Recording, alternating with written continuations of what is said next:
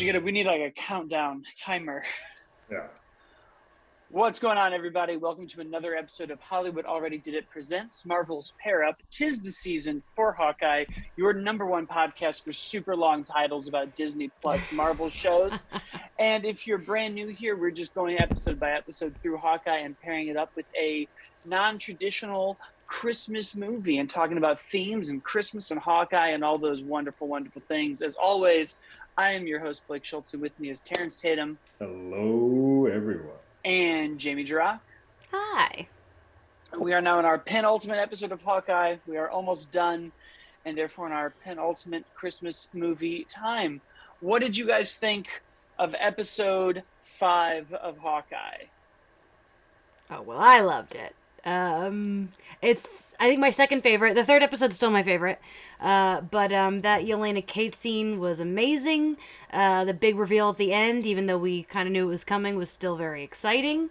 I love where it's all headed. I think I feel good about there only being one episode left. I think it's enough time. I think it's going to wrap up nicely, and I'm jazzed. Yeah. Look.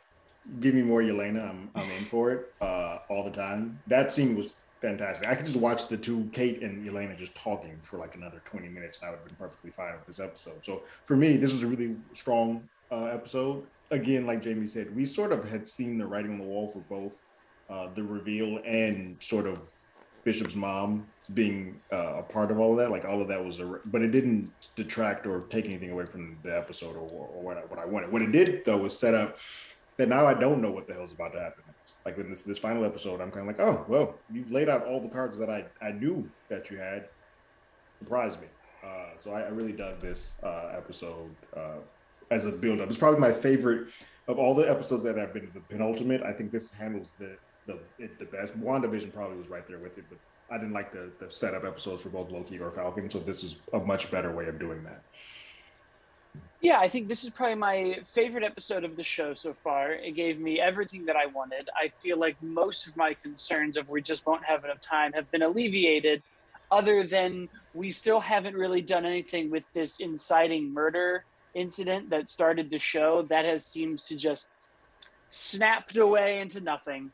I don't really care. I don't know what that guy was doing. I don't remember his name. It's meaningless to me. But I could have watched Kate Bishop and Yelena talk about anything that entire time. If they made a podcast tomorrow that was in the MCU of just them reviewing musicals based on superheroes, I would listen to it every week. That's something that I would love to have in my life. Their banter was great. I think we've talked a lot about how that's the strongest part of the show is whenever they're in that Shane Black back and forth repertoire, it's just shines. Yelena steals the entire thing. This was also the coolest snap I think we've seen. We've seen them kind of do it a couple times of like disappear and come back and jump.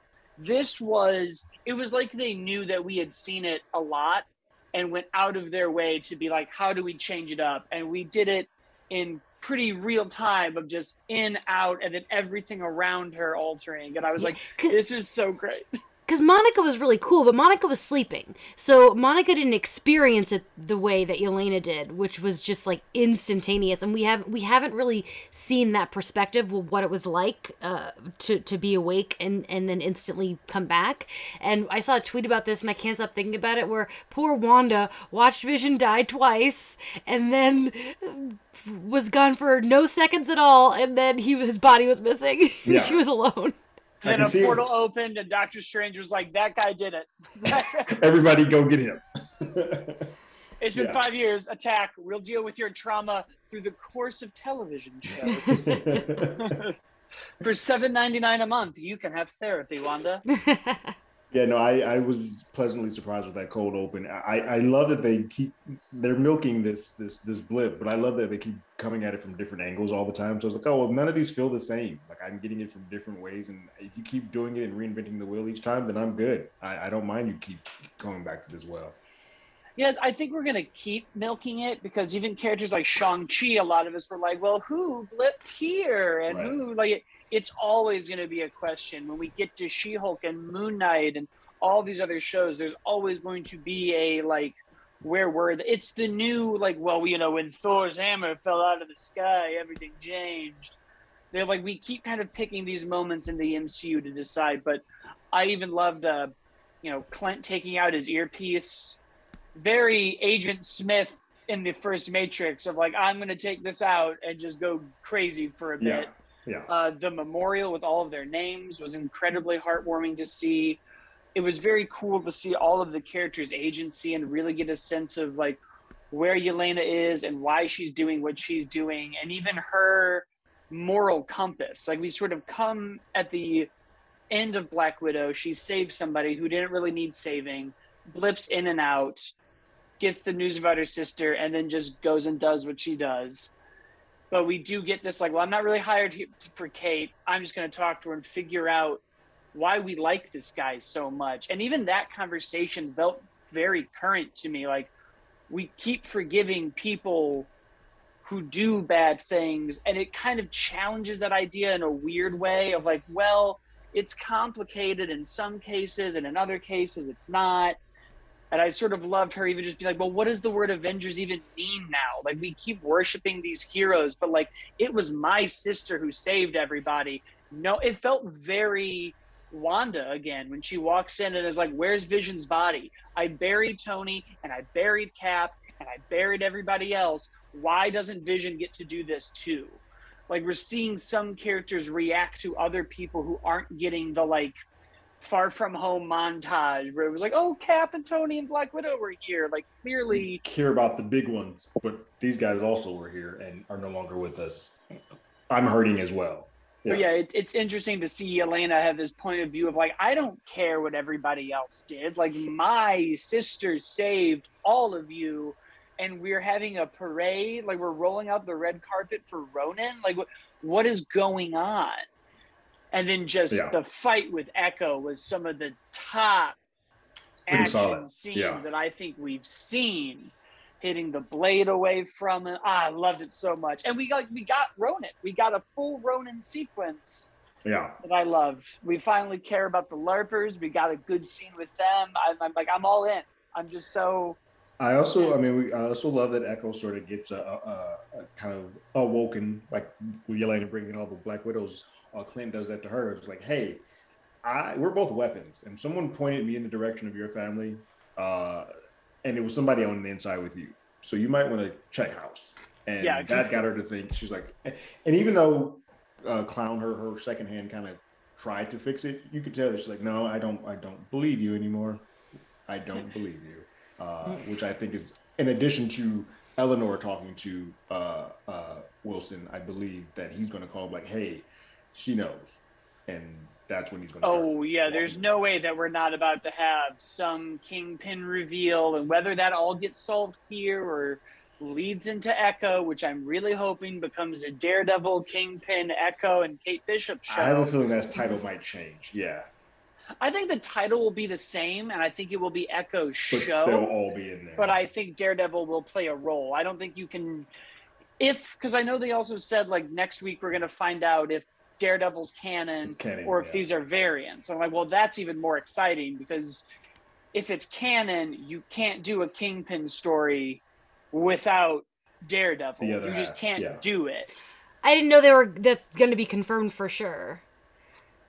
That's what I saw, and like, who knows? People say things in interviews now. Bert and Birdie, the directors, said that like that answer, because someone asked him, was like, "Are these the canon Wilson?" And they were like, "You'll get that answer."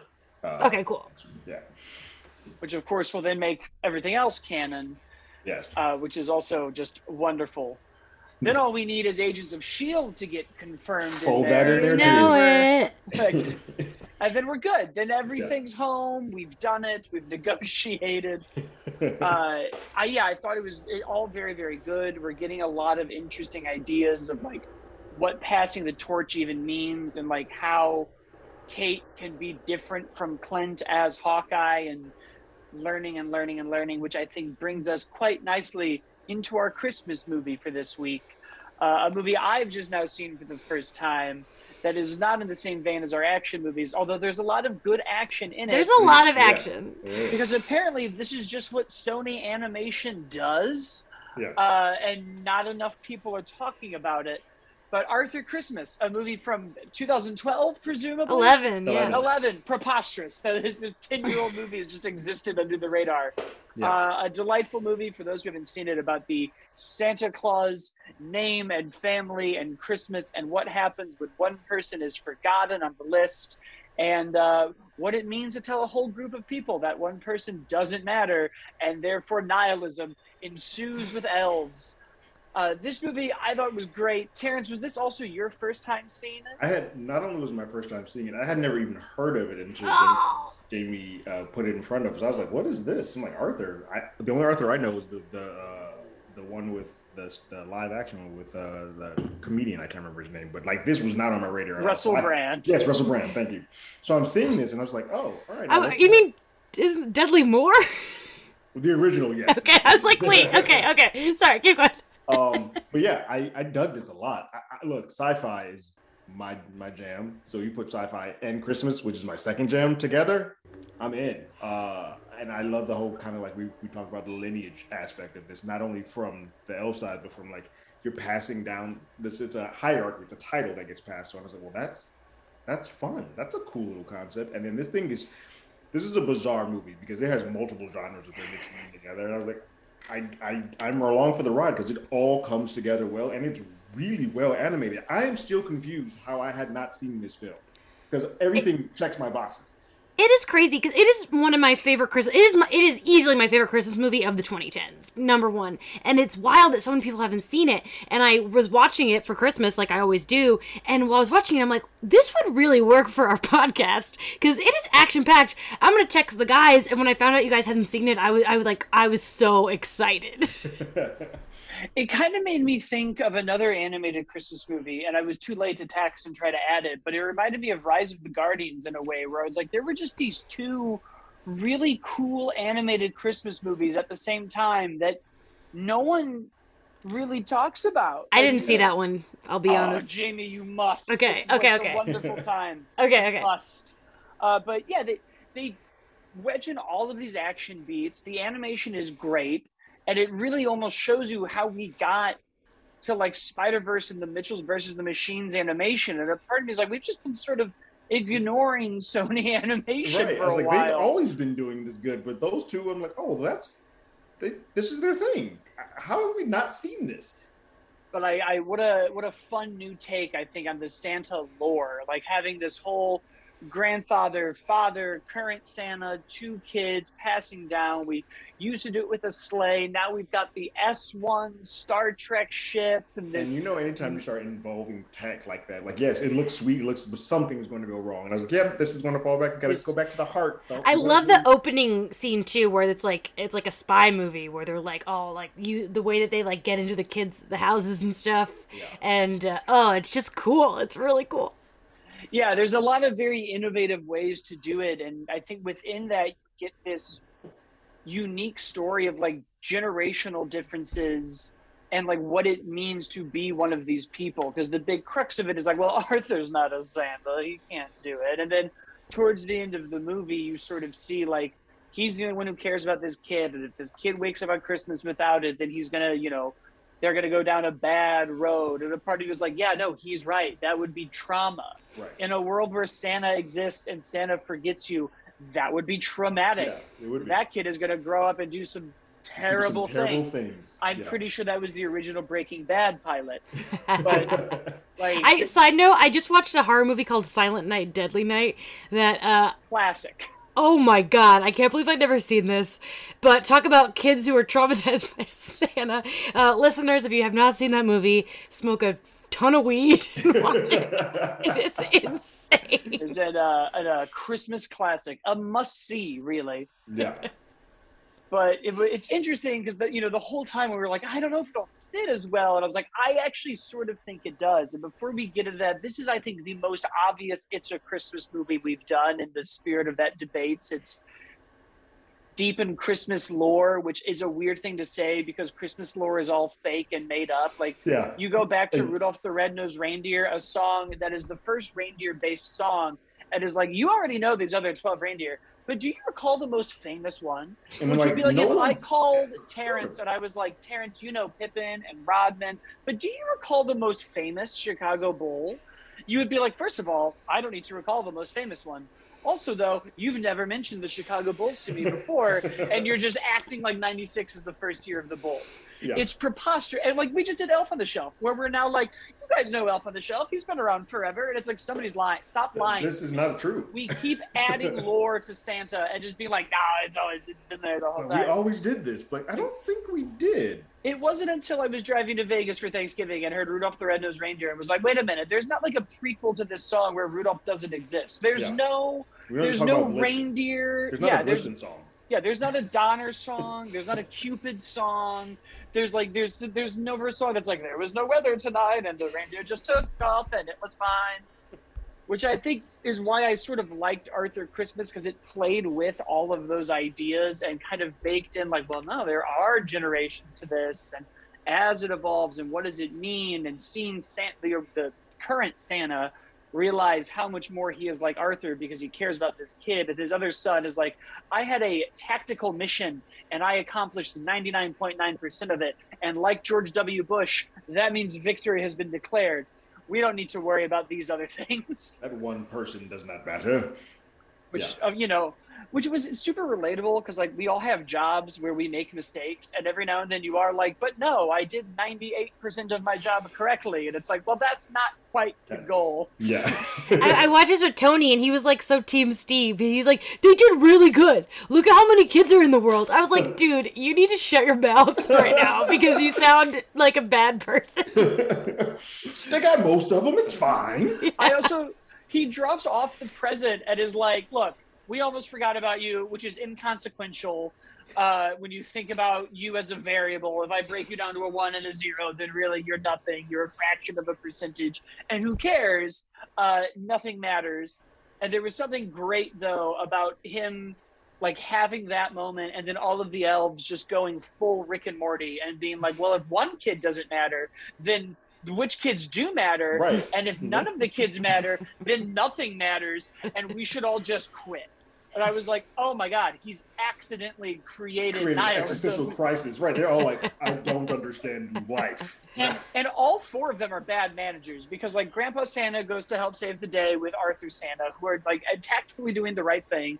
And then Santa goes to get his son, which is also the right thing. And then like bad Santa goes to help everybody, and no one stays to manage the elves. There's not a 5th Santa who can be like, nope, hold on. There's no like dentist elf from Rudolph that can roll in now and be like, guys, no, hold on. These things do matter. Everything's fine. Sorting it out. Everyone relax.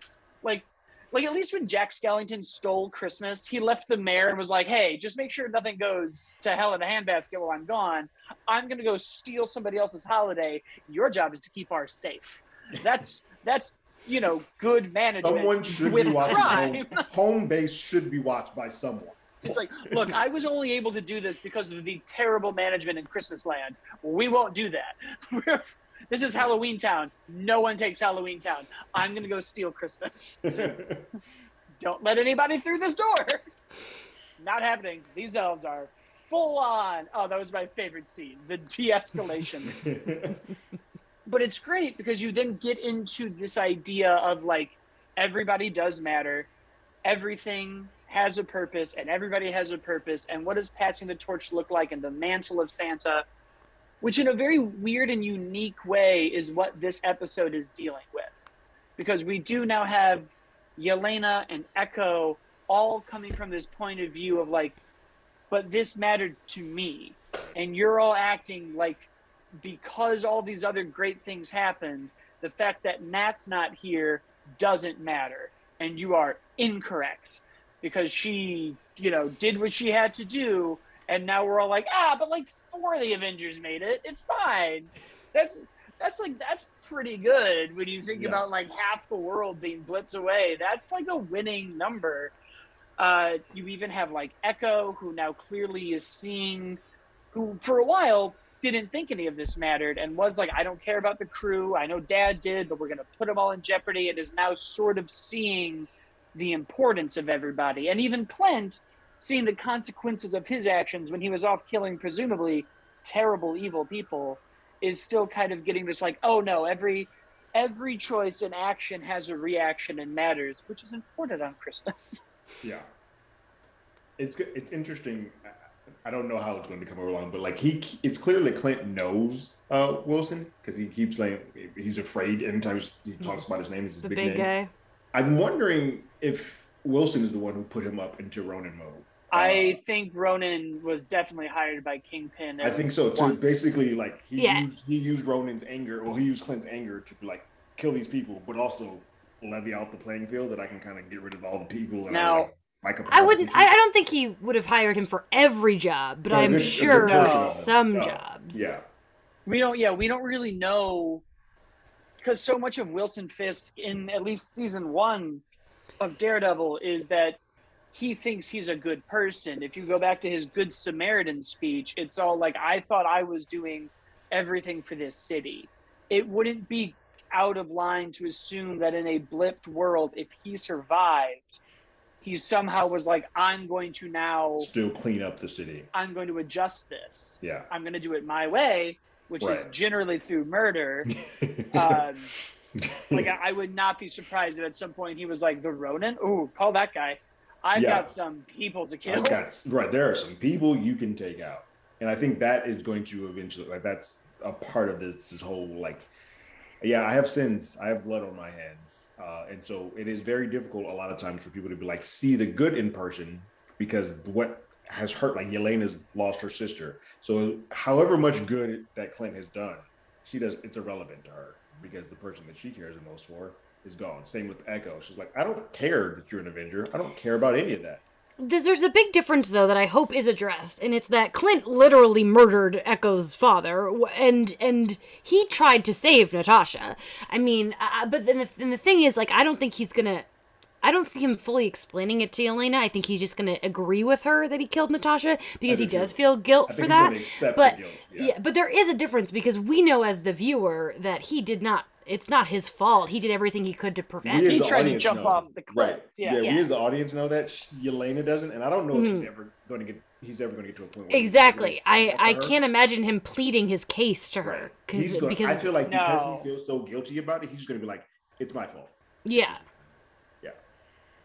Yeah, I just can't see us having a like, well, we went to this planet, and really, if we're really getting into this person, Nebula, paired us up and sent us together to She knew what was Vormir. going to go down because she's And already been there. She totally knew what was going to happen and didn't voice that to anybody. But, she also has her stuff to unpack. I just think it's interesting that the most relevant speech in the MCU, based on now all of these characters who have killed and not killed and killed and not killed and chosen when to do it and when not to do it, and it's all different and it's all complicated. The only one who's right is Loki in the first Avengers. You lie and kill in the service of liars and killers, and you're pretending to be different, you're pretending to have a code, anything to make up for these horrors, but it is all a part of you. It was like he is the only one who just looked right at all of them and was like, hypocrites. All of you. All of you. Yeah.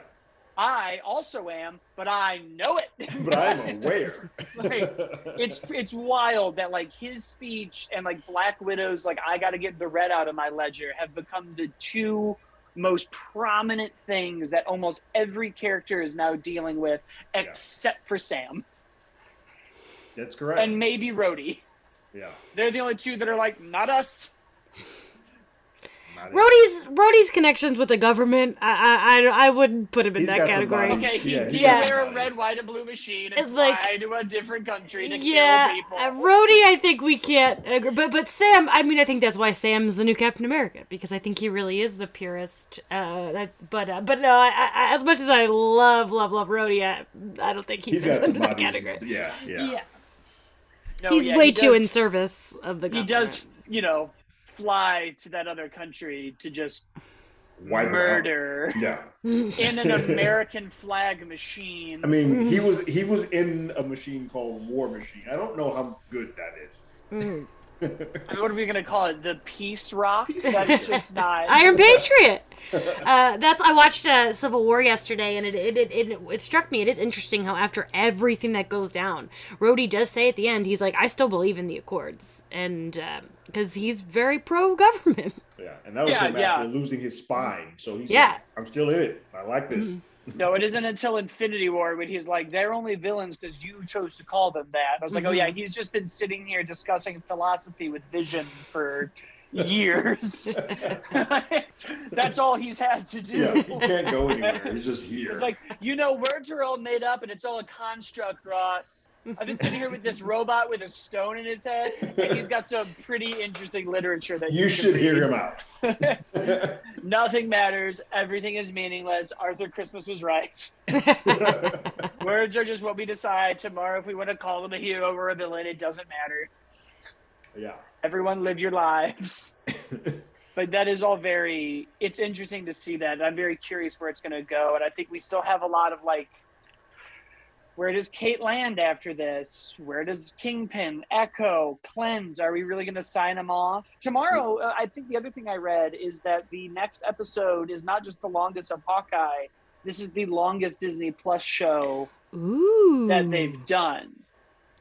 It's still quite a bit to wrap up. It does help that they sort of triangulated everybody to focus on one person, so that makes these stories connect a little bit easier. Well, yeah, you now just need Vincent D'Onofrio to give you a lot of exposition as to why this dude got stabbed with the Ronin sword, why it was all about Kate Bishop's stepdad, why Kate Bishop's mom is involved. You just need him to sit down and be like, when I was a boy.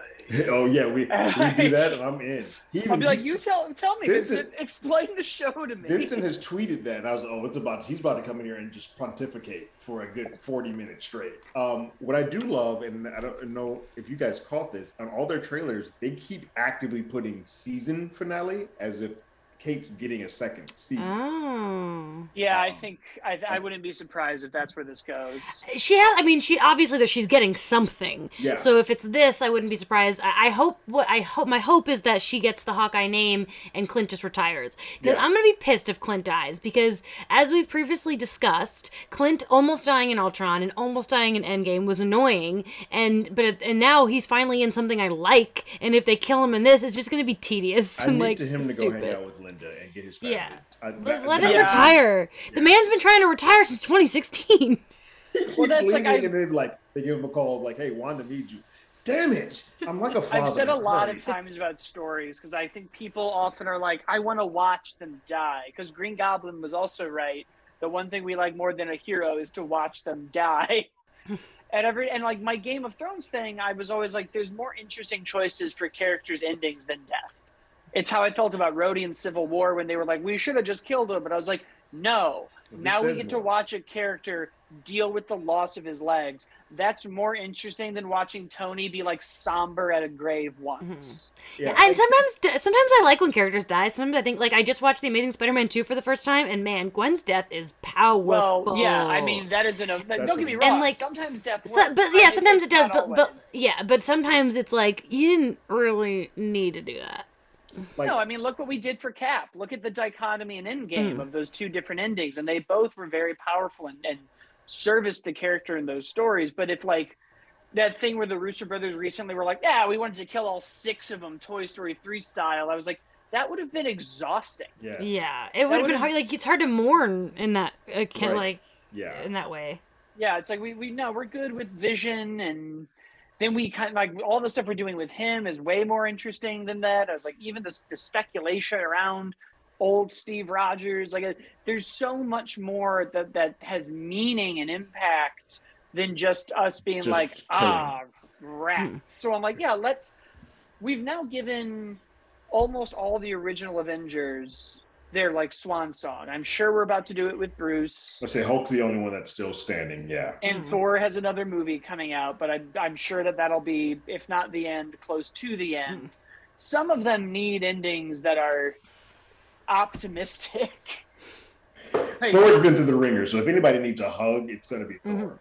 I feel like Chris Hemsworth has been like, I'll play this role forever, and the fact that he is a god and stuff, I feel like Chris Hemsworth is gonna like he's gonna be like Hugh Jackman playing this role for 17 I years. agree. I don't think he's going anywhere. He's still in shape. I think he still likes to do this. He's actively has said, like, I don't want to stop. Yeah. It's because with Ragnarok, he just figured it out. Like, it's not like, he's like, had it's, 2 movies you know. where he's just like, I don't really like this. And now he's in his groove. I agree. That's part of his too. Yeah. No, I think he'll keep going, but I'm like, we're wrapping up the end game beat. So I'm like, okay, everybody's got to land somewhere. We can't we killed Matt, we killed Steve, we killed Tony.